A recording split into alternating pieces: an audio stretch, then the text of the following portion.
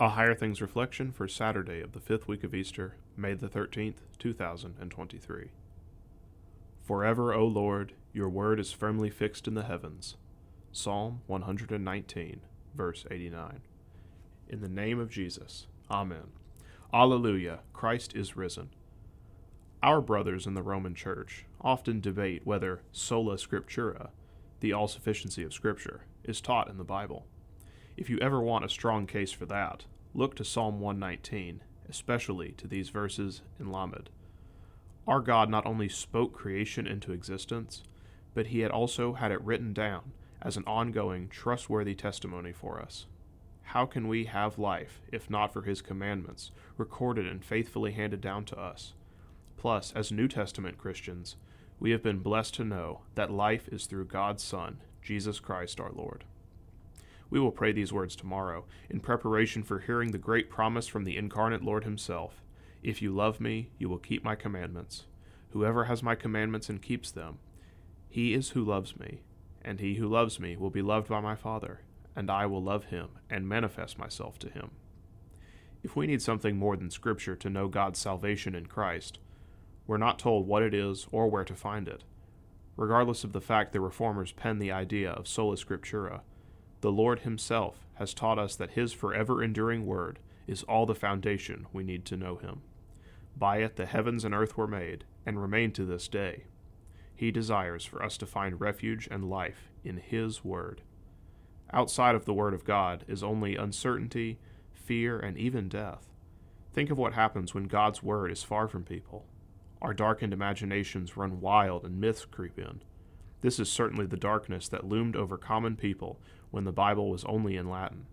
Sadly, it still happens today in churches that minimize the Word of God itself and overshadow it with doing Christian things, like missionary work, social ministries, and hoping America will return to its supposed Christian roots. But in the Word, there is certainty, perfect love, and life. Christ sends us the Helper, the Holy Spirit, to be with us forever. There is life and salvation. By your precepts you have given me life. I am yours, save me. This is why we hold so joyfully to sola scriptura. In the name of Jesus, Amen. Lord Jesus Christ, giver and perfecter of our faith, we thank and praise you for continuing among us the preaching of your gospel for our instruction and edification. Send your blessing upon the word, which will be spoken to us, and by your Holy Spirit increase our saving knowledge of you, that day by day we may be strengthened in the divine truth and remain steadfast in your grace. For you live and reign with the Father and the Holy Spirit, one God, now and forever. Amen.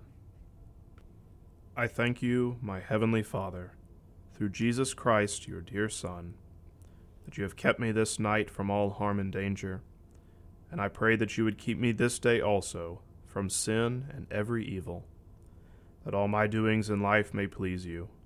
For into your hands I commend myself, my body and soul, and all things. Let your holy angel be with me, that the evil foe may have no power over me.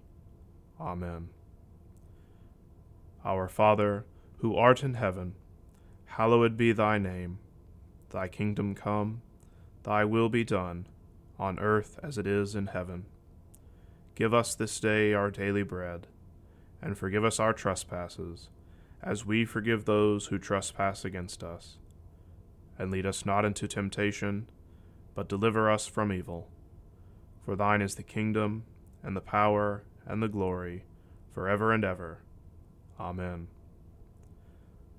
I believe in God, the Father Almighty, maker of heaven and earth, and in Jesus Christ, his only Son, our Lord, who was conceived by the Holy Spirit, born of the Virgin Mary, suffered under Pontius Pilate, was crucified, died, and was buried. He descended into hell. The third day he rose again from the dead. He ascended into heaven, and sits at the right hand of God the Father Almighty. From thence he will come to judge the living and the dead. I believe in the Holy Spirit, the holy Christian Church, the communion of saints, the forgiveness of sins, the resurrection of the body, and the life everlasting. Amen. Can sacred music have meaning apart from words? In Lutheran Music and Meaning, author Dan Zager demonstrates that even beyond the text, there is power and meaning in the very composition of music itself. Dive into the theological meaning in the Lutheran liturgical church service, learning how word and music unite to boldly proclaim the gospel. Lutheran Music and Meaning by Dan Zager, now available from Concordia Publishing House.